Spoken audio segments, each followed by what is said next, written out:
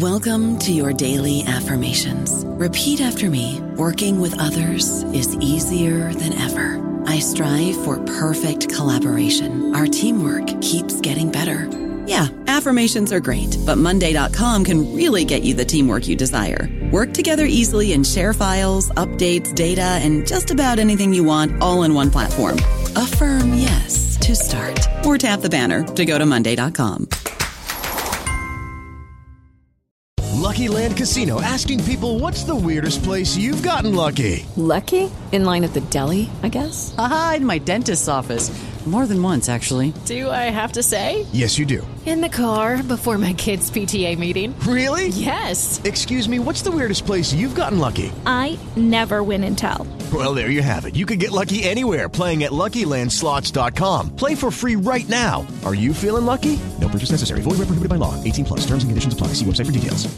Hello, everybody. This is Marshall Poe. I'm the editor of the New Books Network, and I'd like to tell you that we have a new and improved website. It has two new features that we think you'll love. One of them is a vastly improved search engine, so that when you type in keywords, you'll get a bunch of episodes really quick. The other is the ability to create a listener account, and in that listener account, you can save episodes for later listening, so you can create a kind of listening list. We think these features are neat, and we think you'll enjoy them. Please visit the site today.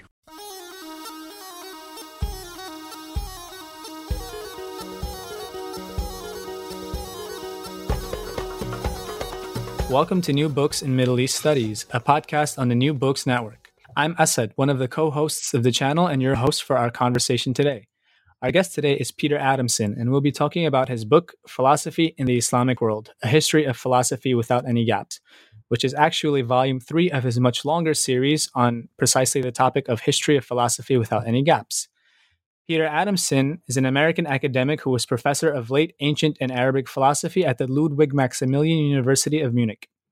He has written articles, monographs, and edited books, mostly on philosophy in the Islamic world and ancient philosophy.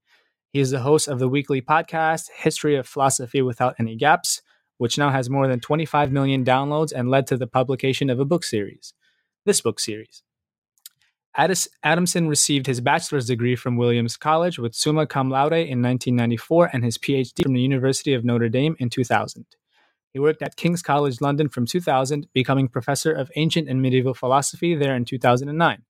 In 2012, he became a professor of late ancient and Arabic philosophy at the Ludwig Maximilian University of Munich. So without further ado, I now welcome Peter Adamson to our podcast. Welcome, Peter. Thank you for joining us today. Thank you very much for having me.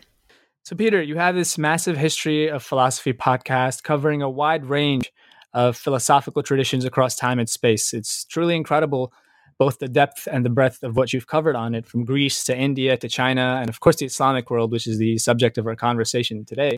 So I'm very curious, as I'm sure our listeners are as well, to know what led you to this point. Can we get a brief biographical sketch? Why the history of philosophy, and what's behind the words without any gaps? Okay, well, thank you very much for the kind words about the podcast, first of all. So I'm from Boston, or from near Boston, and I went to Williams College, as you said, to get my BA. And at the time, and maybe still, it had a very kind of historical focus for philosophy majors, which was my major. And so I really, when I went to grad school, was thinking, I know I want to do philosophy, hopefully for a living. And to me, philosophy was basically just history of philosophy. That's what I thought the subject really was about. And so for me, the question was mostly, what area in the history of philosophy do I want to work in? And there I really made my choice for a couple of reasons. One is that I had also been taking a lot of literature classes. And in the literature classes, I was especially interested in medieval literature. So I thought, oh, medieval philosophy would make sense. And also I just thought I should be trying to get into an area of the history of philosophy where there was still a lot of research to do. I mean, I love Plato and Aristotle, for example, especially Plato at the time. But I thought, oh, how am I ever going to contribute anything to the scholarship on Plato? Whereas medieval philosophy, that seemed like an area where I could maybe contribute something, get some articles published. And while I was in grad school at Notre Dame, which I really picked as a graduate program because it was this place where I could specialize in medieval, while I was there, I got into Arabic language philosophy basically for the same reason. In other words, I didn't have a personal connection to Islam or anything like that. It was really much more of a tactical decision, like, okay, well, if there's a lot of scope to do new research in Latin medieval philosophy, then probably even more so there will be a lot of scope to do new research in Arabic philosophy. And of course that was true. I mean, I was kind of guessing at the time, actually, because I didn't really know what I was doing, but it was a good guess. And then I got very lucky, got this job at King's College London right out of grad school, very much to my surprise, actually, at the time. And they also have a department that's very strong in history of philosophy. And in fact, someone who was there who had just retired was Richard Sorabji, who's a famous scholar of Aristotle and the late ancient reception of Aristotle. And he always used to brag about the department and sort of suggest, as a way of kind of marketing the department at King's, that we were unusual in being a department of philosophy that could cover the entire history of philosophy without the gaps. So he used to say without the gaps, I think. So I stole the phrase from him. And I think I'm upfront about this. I mean, I say in the foreword of the first book in the series that I did get the phrase from him. So I try to credit him for it. And I mean, I like the idea, first of all. So I like the idea of doing the history of philosophy as a kind of continuous story where you don't only cover the most famous figures and only, the time of Plato and Aristotle, the 17th century, and Wittgenstein or whatever, but you really do the whole thing. So you go back to the beginning, you go through everything, and you try to cover it all.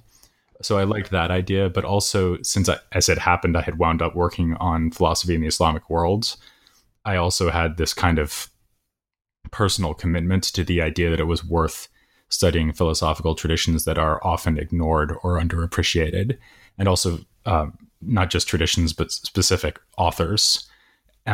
So I would say the kinds of philosophical authors who tend to be underappreciated are either from these other philosophical traditions, especially non-European traditions that aren't studied or researched so often, at least in European languages. That's one.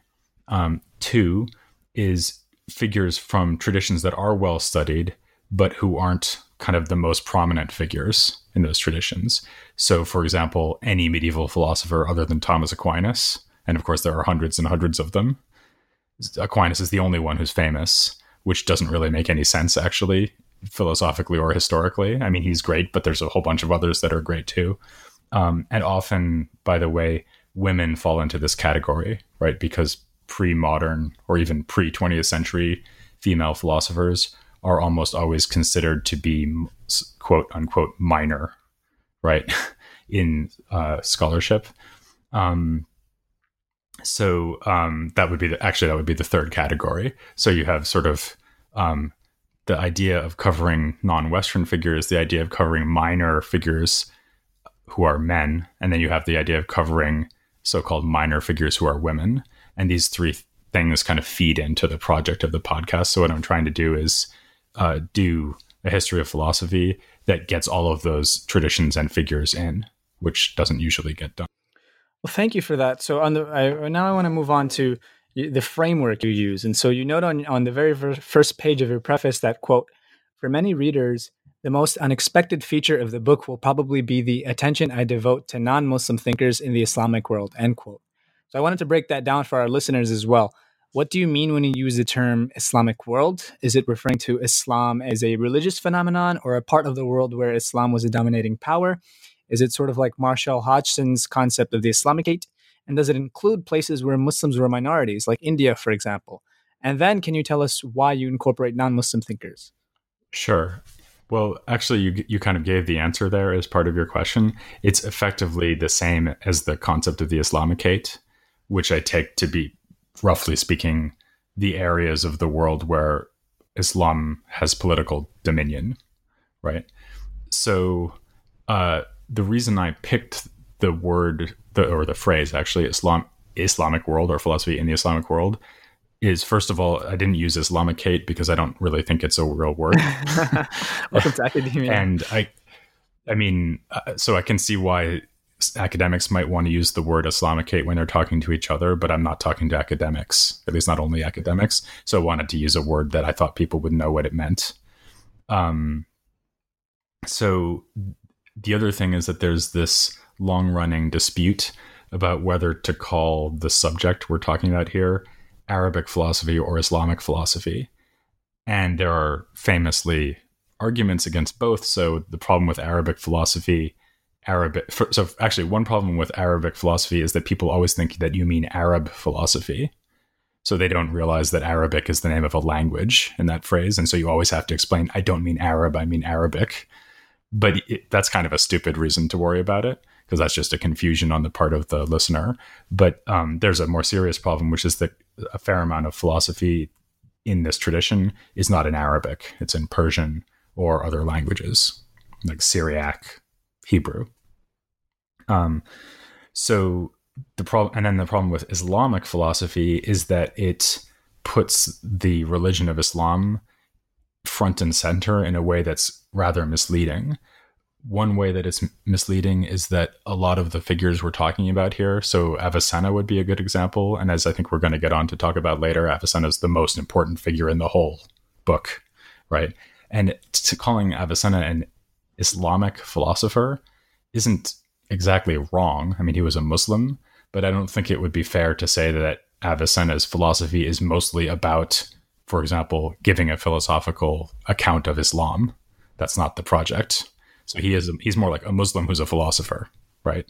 In a way that, so actually it would make more sense to call Thomas Aquinas, to mention him again, it would make more sense to call Thomas Aquinas a Christian philosopher than to call Avicenna an Islamic philosopher.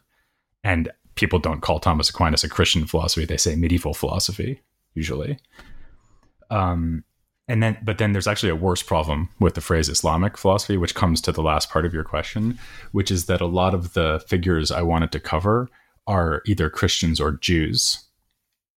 And the reason I needed to cover them is because their philosophical activities are intimately bound up with the history of philosophy among Muslims. A couple of good examples of this would be that there's quite a few Christian philosophers who, first of all, kind of make the reception of Greek philosophy into Arabic possible because they are actually the translators. A lot of the translators of Greek works into Arabic are Christian. And then, especially early on, there are quite a few Christian philosophers who are involved and are even colleagues with Muslim philosophers. Either they're translators or they're philosophers or they're both. So that's one case. Another case would be Jewish philosophy in Andalusia. There's a big section of the book, actually the second section of the book, which is about philosophy in Islamic Spain. And I think actually the majority of the figures I cover there are Jewish, not Muslim. I mean, I cover quite a few Muslims as well, but I think there's probably more Jewish thinkers in that part of the book than Muslim thinkers. So this is responding to something that I found kind of dissatisfactory about the way that the historiography is usually done, because what you usually find is treatments of medieval Jewish philosophy that are separate from treatments of medieval Islamic philosophy, if you want to call it that. But that doesn't really make any sense to me. So, for example, if you wanted to name the philosopher who's most like Maimonides, who's the greatest Jewish philosopher, you would probably name Al-Farabi or Averroes. You wouldn't name another Jewish philosopher necessarily. Or if that's an exaggeration, at least it's certainly true to say that you can't understand Maimonides without understanding the projects that was being undertaken by someone like Al-Farabi. So for me, this is all just one story. And the reason it's one story is that we're talking about a culture which was multi-religious, so multi-ethnic, multi-religious, spanning a huge geographical and chronological range. And to me, that is just like a nice sort of unified story within the broader history of philosophy. And that was really the story I wanted to tell. So now I'd like to move on from the geographical territory to intellectual territory. So the book has three parts, right? You've touched upon them: the formative period, Andalusia, and later traditions. and this is split between 62 chapters. Now, listeners, don't be alarmed. Each chapter is only about 6 to 10 pages, and it's typically focused on one philosopher or one idea. So, Peter, you write that, quote, the most illuminating way to divide the book chronologically is a simple division into 2 periods, before Avicenna and after Avicenna. His career ends what I call the formative period of philosophy in the Islamic world, end quote. And I know you've brought him up already, and which is a great transition into my question. Can you elaborate on this tripartite division and then share why Avicenna becomes the breaking point between one period and the next? Sure. That's a good question. So this really gets to the heart of the structure of the book.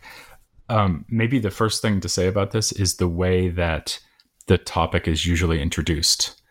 So in addition to not thinking about Christian and Jewish philosophers, usually, if you look at histories of Islamic philosophy that have appeared before, they often have focused very much, not always, but often have focused very much on the period I'm calling the formative period, which would be up to the 11th century, maybe the 12th century. So a typical picture would be that philosophy in the Islamic world begins with the translation movement, which is like 8th, 9th, 10th century of the Common Era. And then you have this generations-long process of digesting and interpreting Aristotle and other Greek texts. And then that reaches its sort of double culmination in Avicenna and Averroes. Averroes dies in 1198, so right at the very end of the 12th century. And then that's kind of the end of philosophy in the Islamic world. And this happens, as it were, just in time for the Latin Christian philosophical tradition to take over what they've been doing, translate Avicenna and Averroes into Latin along with Aristotle. And then you get going with high scholasticism, Aquinas, Duns Scotus, William of Ockham, and you're off and running towards the early modern period with Descartes and Leibniz and Kant, right? So that's the basic idea. And so if this is a kind of way of thinking about philosophy in the Islamic world that sees the tradition as filling a gap between late antiquity and medieval philosophy, especially later medieval philosophy, almost as if the reason why Muslims did philosophy was so that philosophy had somewhere to be while the Europeans were kind of crawling around in the mud, killing each other because it was the Dark Ages, right? The sort of Monty Python idea of how medieval Europe was. Okay, so that picture isn't entirely wrong because, in fact, of course, there was this translation movement, and in fact, you do have generations of thinkers responding to the Greek tradition, and Avicenna and Averroes are very important figures for shaping scholastic philosophy. So that's all true. The part that's wrong is that philosophy in the Islamic world certainly does not end in 1200 or anywhere, even in shouting distance of that. In fact, it just never ends at all. So my book takes up the story to the 20th century. And one of the things I'm trying to show is that there are literally centuries worth of philosophers, philosophical texts that respond not so much to Aristotle and other Greek texts anymore as to Avicenna. So what happens is that he comes in, presents himself as this philosophical genius who's rethinking the whole philosophical system of Aristotle. And this project is massively successful.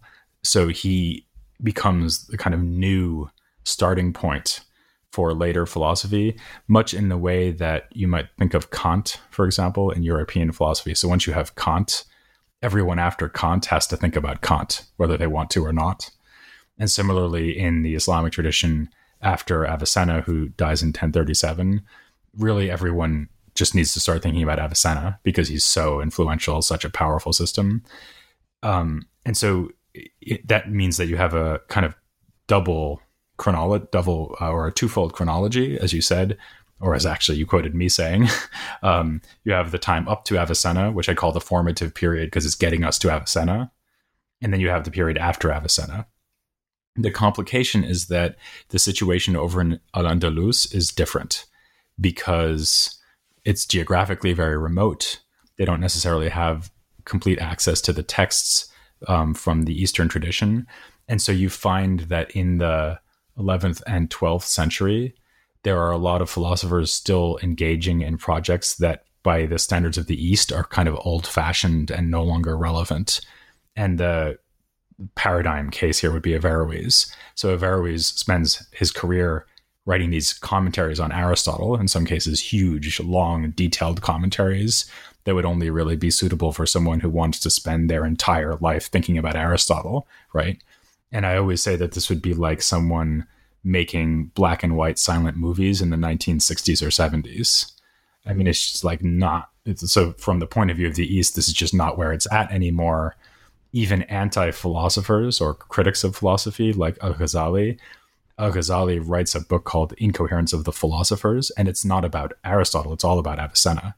So when he says the philosophers, al-falasifa, he means Avicenna. He doesn't mean Aristotle. And that just kind of keeps being true. So it's not like nobody cares about Aristotle at all anymore, but Avicenna is by far the more dominant figure as of the 12th century or so.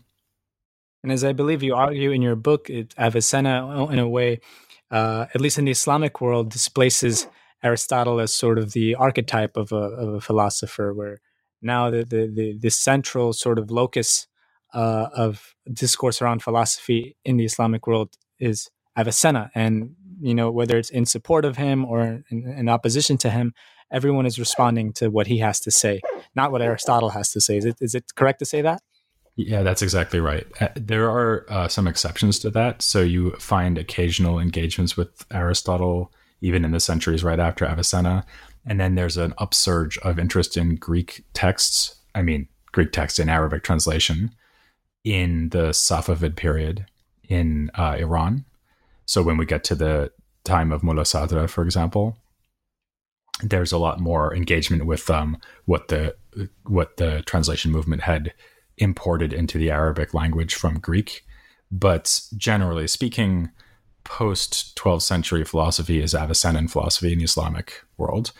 And by the way, just to go back to say one more thing about like how my picture differs from the traditional picture, effectively what I'm saying is that the traditional picture was caused by a kind of optical illusion where people thought of philosophy in the Islamic world as just whatever had been translated into Latin.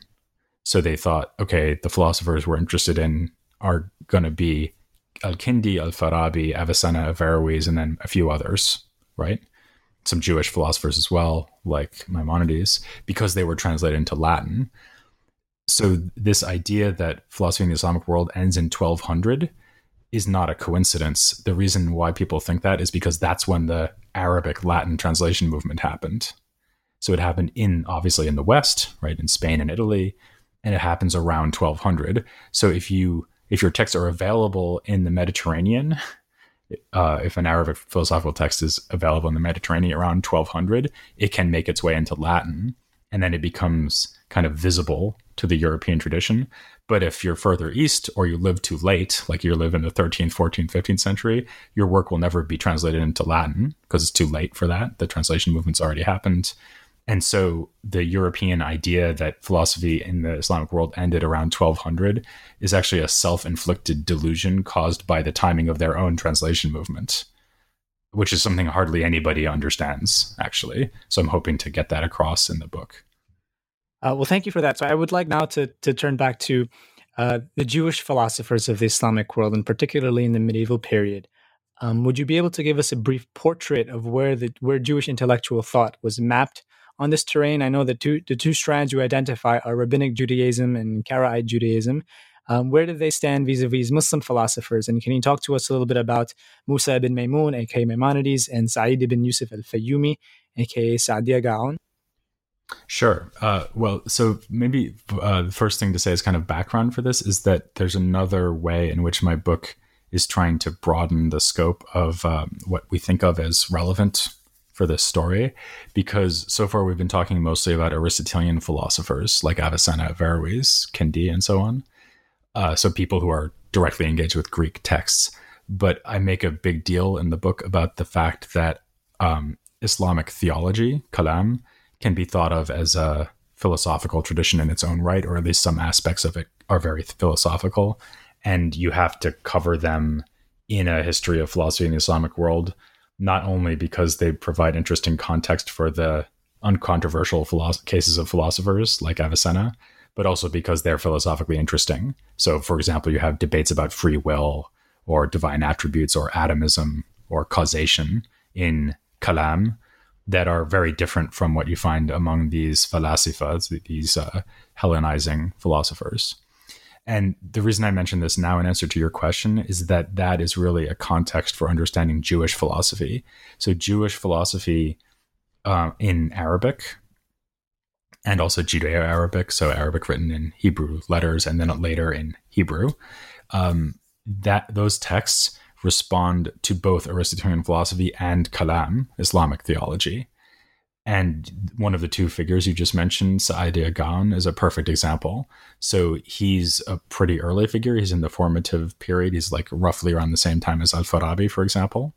So we're talking here about like the third or fourth generation of people to do philosophy during and after the translation movement. And he uses Aristotelian ideas. So, for example, he talks about ideas from Aristotle's logic, but actually he's more influenced by a school of Islamic theology called Mu'tazilism. And we probably don't have time to get into all the details, but for example, he has a very kind of restrictive view about divine attributes where he wants to emphasize God's transcendence and simplicity over the reality of multiple attributes. He follows the Mu'tazila when it comes to the teaching on human free will and so on. So with him, you have a kind of combination of ideas from Kalam and ideas from Aristotelian philosophy, such as you also find in a lot of Muslim thinkers. But maybe surprisingly, the dominant influence there is actually from the Islamic theological tradition, not the philosophical tradition that comes through the translation movement. And then, of course, he's also drawing on a lot of Jewish ideas. Here, it's relevant to point to the contrast you mentioned briefly, which is between Karaite and rabbinical Judaism. So basically the difference there is that Karaite Jews don't accept the validity of the oral rabbinical tradition that culminates in the Mishnah and Talmud, and rabbinical Jews do. So Saadia Gaon and then Maimonides, who you also mentioned, they're great champions of rabbinic Judaism. And it's interesting to notice that even though Saadia and Maimonides are in some respects comparable figures, so they're both trying to kind of use philosophical and theological ideas, which to some extent are borrowed from the Islamic wider cultural context, in order to help Jews understand their own religion better. The center of gravity is very different. So with Saadia, it's much more a case of influence from Kalam, whereas in Maimonides is much more a case of influence from Aristotle. And that's why I said earlier that to understand Maimonides, you have to understand the project of someone like Al-Farabi, who is like a hardcore Muslim Aristotelian. So if you understand that that was like an available intellectual project that Maimonides would have known about, then you can kind of see what he's doing. So what he's doing is trying to show you how Aristotelian philosophy relates to Judaism. And he's trying to read the Torah in line with certain philosophical strictures. But he's also aware of Islamic Kalam, so Islamic theology, and he refers to that as well. So they're both really good examples, Saadia and Maimonides, of the point I made at the beginning, which is that you kind of need to locate Jewish philosophy within the context of the Islamic culture, which of course is the dominant political and social culture within which they operate. I don't know about you, but I'm very busy and I don't have a lot of time to cook. That's why I subscribe to Factor. Eating better is easy with Factor's delicious, ready-to-eat meals. Every fresh, never frozen meal is chef-crafted, dietitian approved, and ready to go in just 2 minutes. You'll have over 35 different options to choose from every week, including Calorie Smart, Protein Plus, and Keto. These are 2-minute meals. Factor meals are ready to eat and heat, so there's no prepping, cooking, or cleanup needed. They're flexible for your schedule, Get as much or as little as you need by choosing your meals every week. Factor is the perfect solution if you're looking for fast, premium options with no cooking required. Sign up and save. We've done the math, and this is important. Factor is less expensive than takeout, and every meal is dietitian approved to be nutritious and delicious. Head to factormeals.com/NBN50 and use code NBN50 to get 50% off. That's code NBN50 at factormeals.com/NBN50 to get 50% off. So next, I'd like to talk a little bit about another strand within philosophy or Islamic philosophy, and that's the figure of Ibn Arabi, whom you describe as, quote, the greatest mind in the history of philosophical Sufism, end quote, and you say that he ought to be credited with bringing philosophy into the Sufi tradition. So the question is pretty straightforward. How exactly did Ibn Arabi draw from the Islamic philosophical repository to formulate his mystical and Sufi theories? Okay, well, Ibn Arabi is an Andalusian thinker, so I cover him in the Andalusian part of the book. He's roughly contemporary with Averroes. In fact, they supposedly met. But he's not an Aristotelian commentator, to put it mildly. He's Sufi, and he doesn't invent Sufism. So there are earlier Sufis like Rabi al-Adawiya or al-Halaj, but he's probably the first or the most striking case of someone using a lot of philosophical theories in order to expound Sufism. And obviously there's a lot you can say about this. Ibn Arabi's work is extremely vast, but maybe the most interesting thing to say about it is that he is very interested in that question that I was just talking about in the context of Saadia, namely, how do we understand God as a pure unity, and how do we understand the various ways that God is described in Revelation or the words we use about God. So, for example, it says in the Quran both that God is wise and knowing and that he's powerful. So that sounds kind of uncontentious from an either Jewish or Muslim point of view. But now you could think about, well, if God is supposed to be a purely simple unity, then don't we have three things here? So we have God and his wisdom and his power. Are his wisdom and power somehow the same thing as each other? But then how can wisdom be the same thing as power? That doesn't make any sense. Are they both the same thing as God? That seems kind of strange. Like, I'm bald, but my baldness isn't exactly the same thing as me, right? So that's quite puzzling. And there's like a long, long history of people thinking about this. What Ibn Arabi brings in is this really interesting idea, which I think actually could even be interesting for philosophers of language, which is that God's names, as are revealed to us in the Quranic revelation, are the way that God manifests himself. So they're both the way that God is known to us through his names, like through the name merciful or through the name powerful or through the name knowing. These are ways that we kind of grasp God's ultimately transcendent and purely unified nature. So that's true on the one hand. On the other hand, it's not just that we know him through the names. The names are also the means by which he interacts with creation. So, for example, power is not really to be understood as identical with God, or maybe better, the name powerful is not just exactly the same thing as God, but it's not different from God either. It's the way that God manifests power in the world that allows us to describe him as powerful. So that idea, I think, that sort of minimal distance between a thing and its name, that could be a good way of thinking about the difference between God and the way that God relates to the world, or God and the way that we know about God. I think that's a very fruitful idea, actually, and a really interesting idea as well. There's a lot more you could say about him. But maybe one thing to add would just be that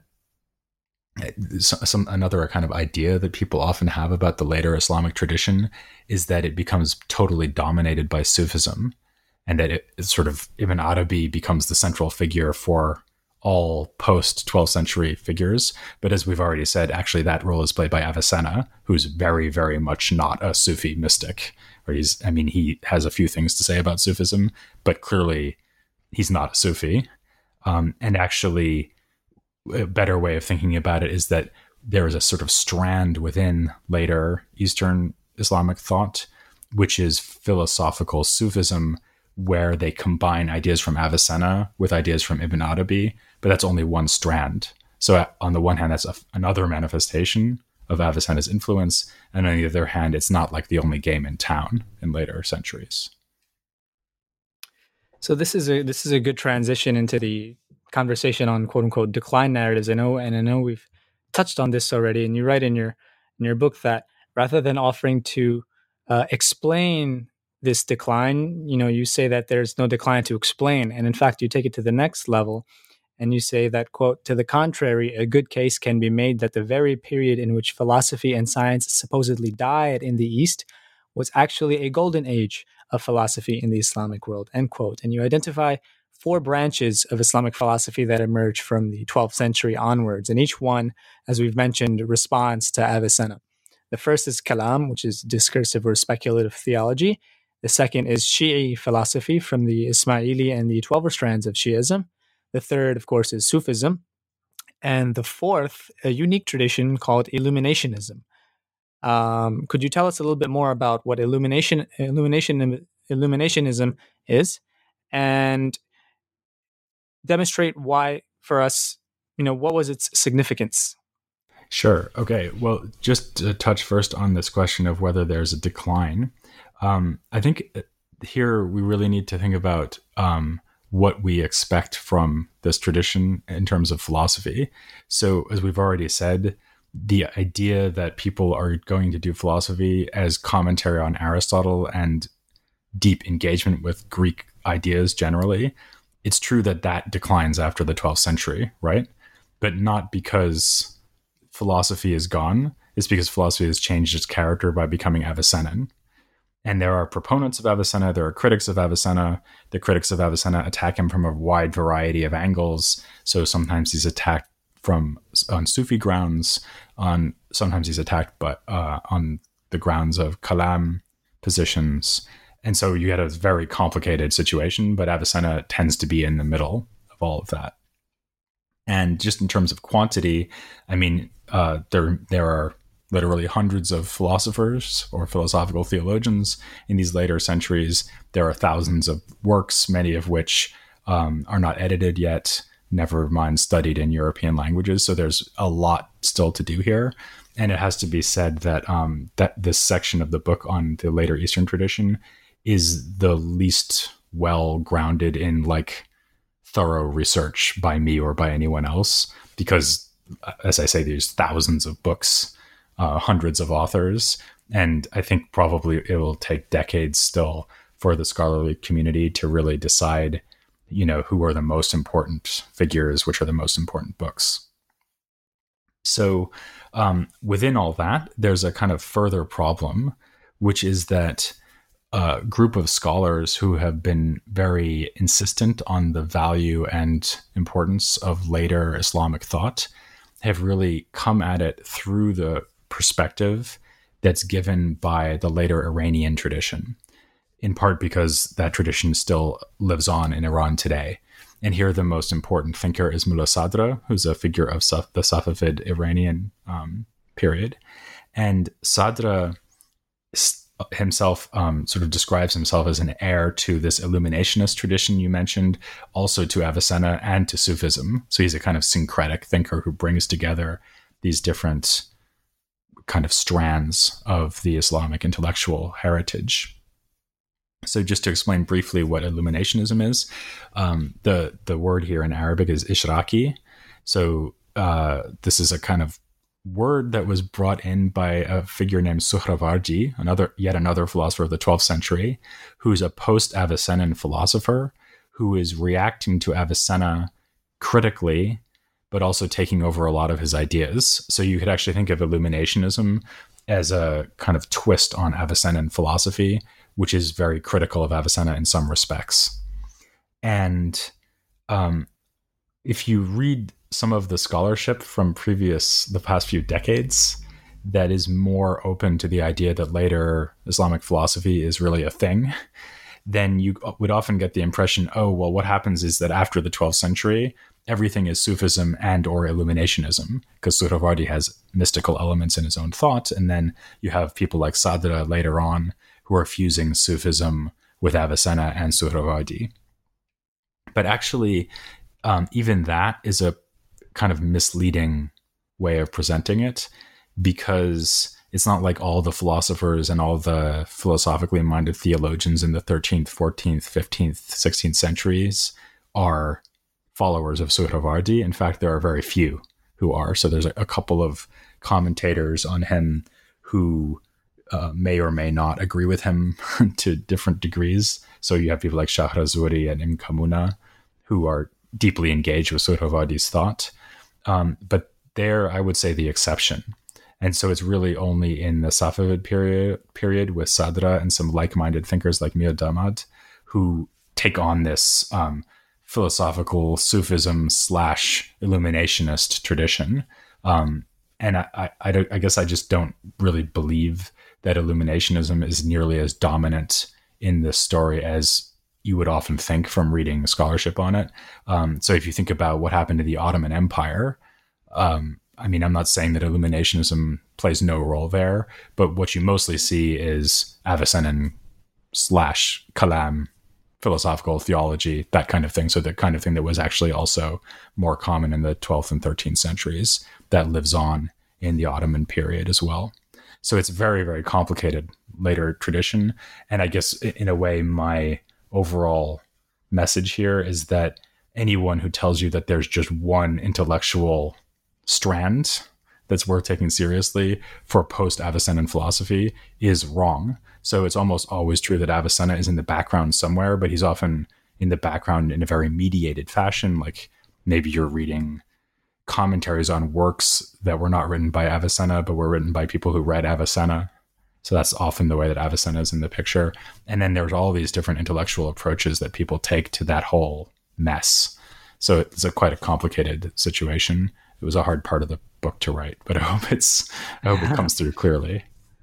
So I'd like to jump to modernity now. Let's talk about the two Muhammads, as you call them, and two of my own favorites, Muhammad Abdu and Muhammad Iqbal.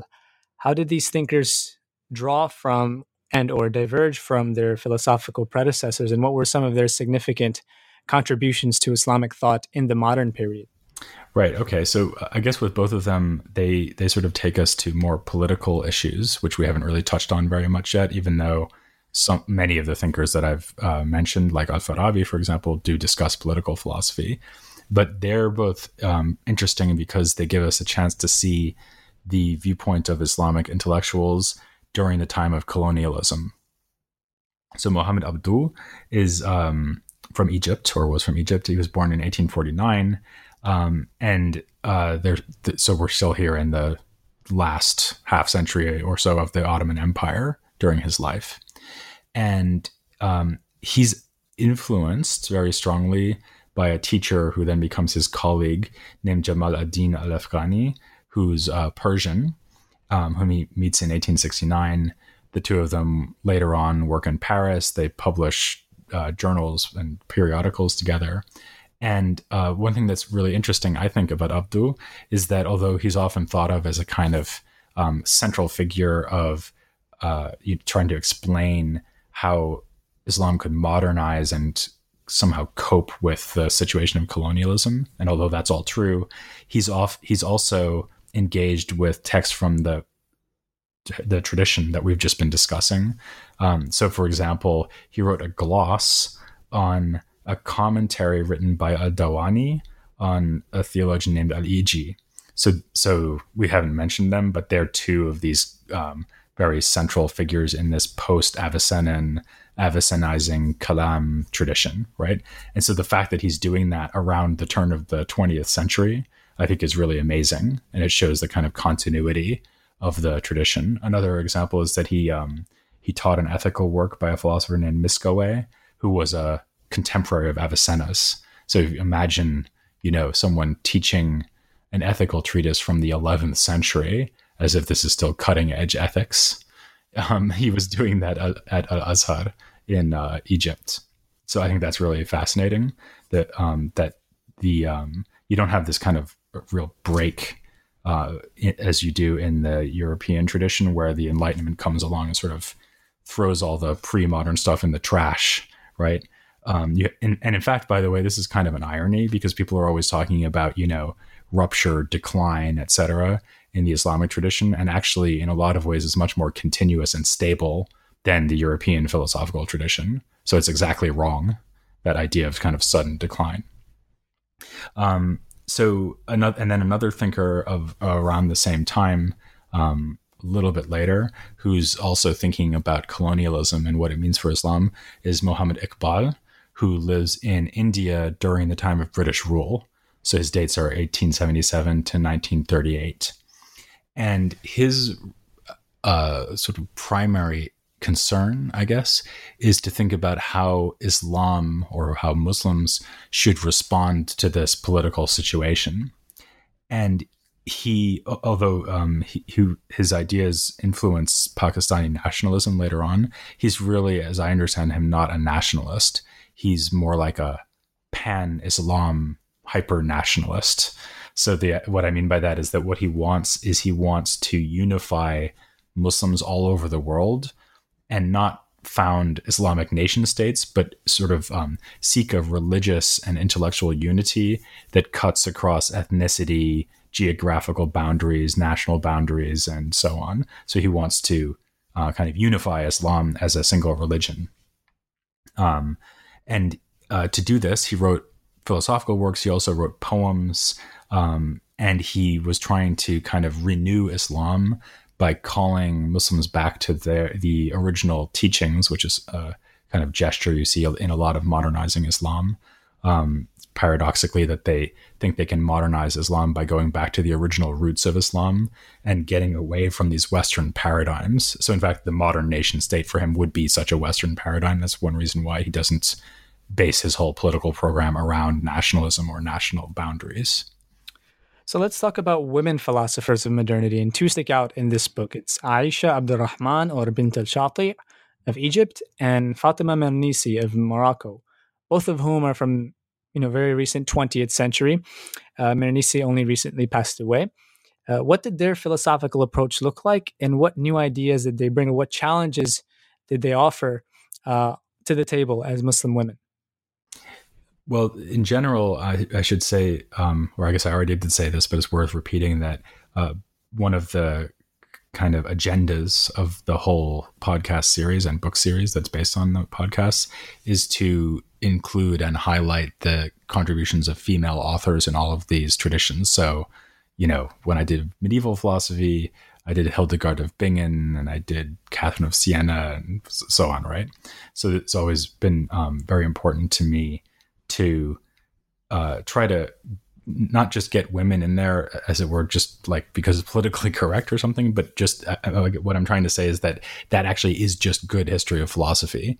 So just as you should not only think about Avicenna, for example, but also think about the less famous people who follow on from him, like a Dawani, say, who actually is super important. So maybe he's a bad example, but like supposedly minor figures, I often want to highlight them. And because, as I said before, female figures tend to be supposedly minor figures because they often weren't taken seriously or their works weren't read and commented upon by male authors. This is just kind of built into the whole way that I'm trying to do the project. So in the case of women in the Islamic world, you can actually sort of go all the way back to the beginning and think about the intellectual role played by women throughout the whole of Islamic history. And I try to do that a little bit in the book. Of course, that would be a very big project. It could be a book, at least one book of it in its own right. One thing I highlight is that within the religious sciences, women had also often been very important, for example, as transmitters of hadith, or as hadith scholars, or giving religious education to their family members or to others. So I kind of pick out a bunch of women in history. I also point out that women have been important in the history of Sufism, like Rabia al-Adawiyya, who I mentioned earlier. And then that part of the book ends with a look at these two 20th century authors who you mentioned. Bint Ashati, which is a pen name, so that means the daughter of the shore, who died in 1998. And she actually illustrates what I was just saying, namely that women are often engaged in kind kind of religious learning, the transmission of religious learning. So she writes Quranic commentary, which is really interesting and unusual to have a woman writing such extensive Quranic commentary. And she writes a work called The Wives of the Prophet, where she kind of retells Muhammad's life story from the viewpoint of his wives. It's a really interesting project that sounds very feminist. Actually, Ruth Roded, who's someone who's worked on this figure, says that Bint Ashati is not particularly feminist, and in fact kind of works some kind of standard sexist tropes into the characterization of these wives. But nonetheless, I would say that there's something like inherently feminist about the whole project, right? Like to sort of retell the founding story of Islam from the point of view of how women would have seen it. I think that's really interesting. And this also connects to her political activities to some extent, because she was a political activist who was sort of pleading for the rights and better treatment of peasants, including women peasants in Egypt. So a really interesting figure. Maybe even more interesting, though, is Fatema Mernissi, who, as you said, died recently. So she was born in 1941. She's Moroccan and was a professor of sociology in Morocco. And she, as you would expect, she did sociological research. So she interviewed people in Morocco. But she also wrote works that are kind of hard to classify. I mean, they sort of look like works of religious scholarship, but they're also very outspokenly feminist. And so a typical thing for her to do would be to take a supposed hadith, in other words, a report of something the prophet said, which is used to repress women or suggest that women have to play a subordinate role in society. And then she exposes it to actually very traditional forms of hadith criticism and tries to show that the hadith is not sound.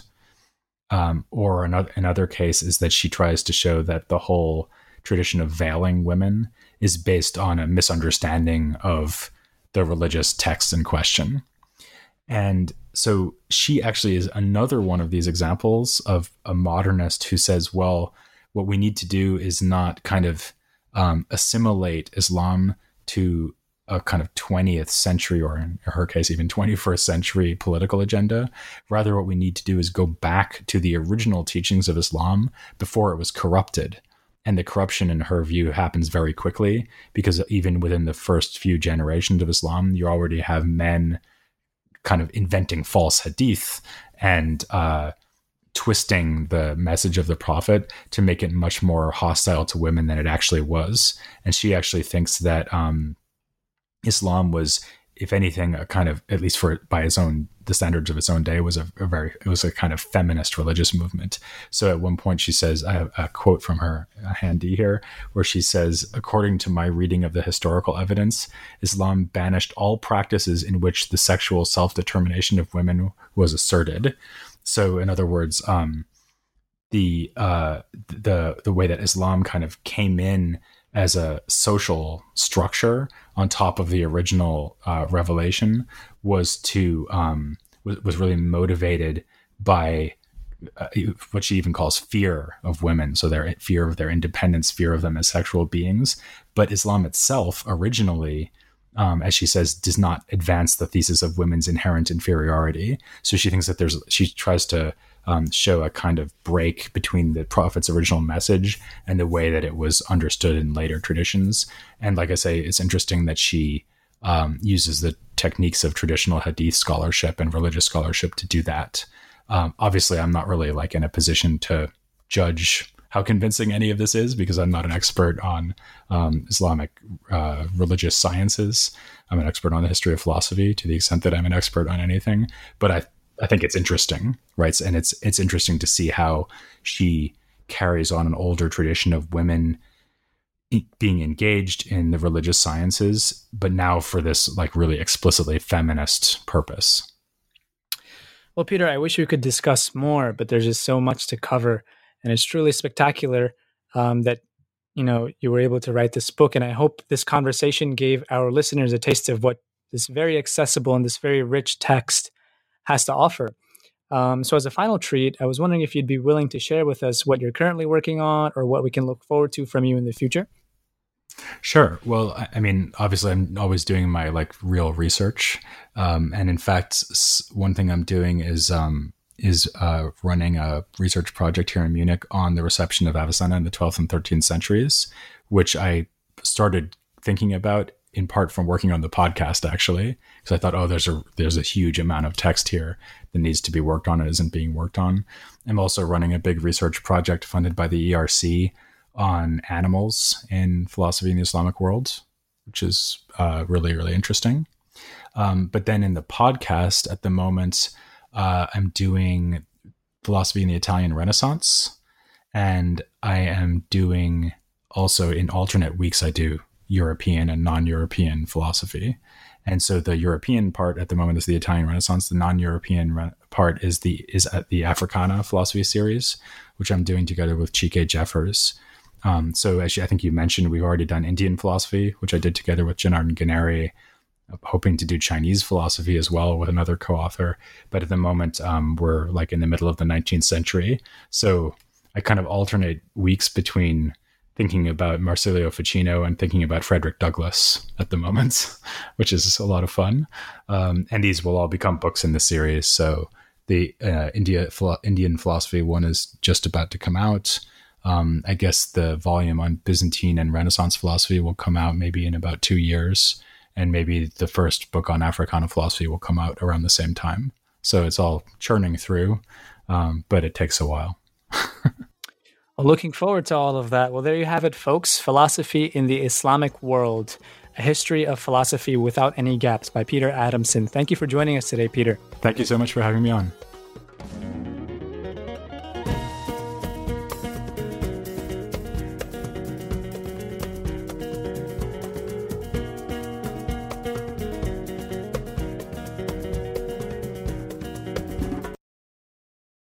Hello, it is Ryan, and I was on a flight the other day playing one of my favorite social spin slot games on ChumbaCasino.com. I looked over at the person sitting next to me, and you know what they were doing? They were also playing Chumba Casino. Coincidence? I think not. Everybody's loving having fun with it. Chumba Casino is home to hundreds of casino-style games that you can play for free anytime, anywhere, even at 30,000 feet. So sign up now at ChumbaCasino.com to claim your free welcome bonus. That's ChumbaCasino.com and live the Chumba life. No purchase necessary. VGW. Void where prohibited by law. See terms and conditions. 18+.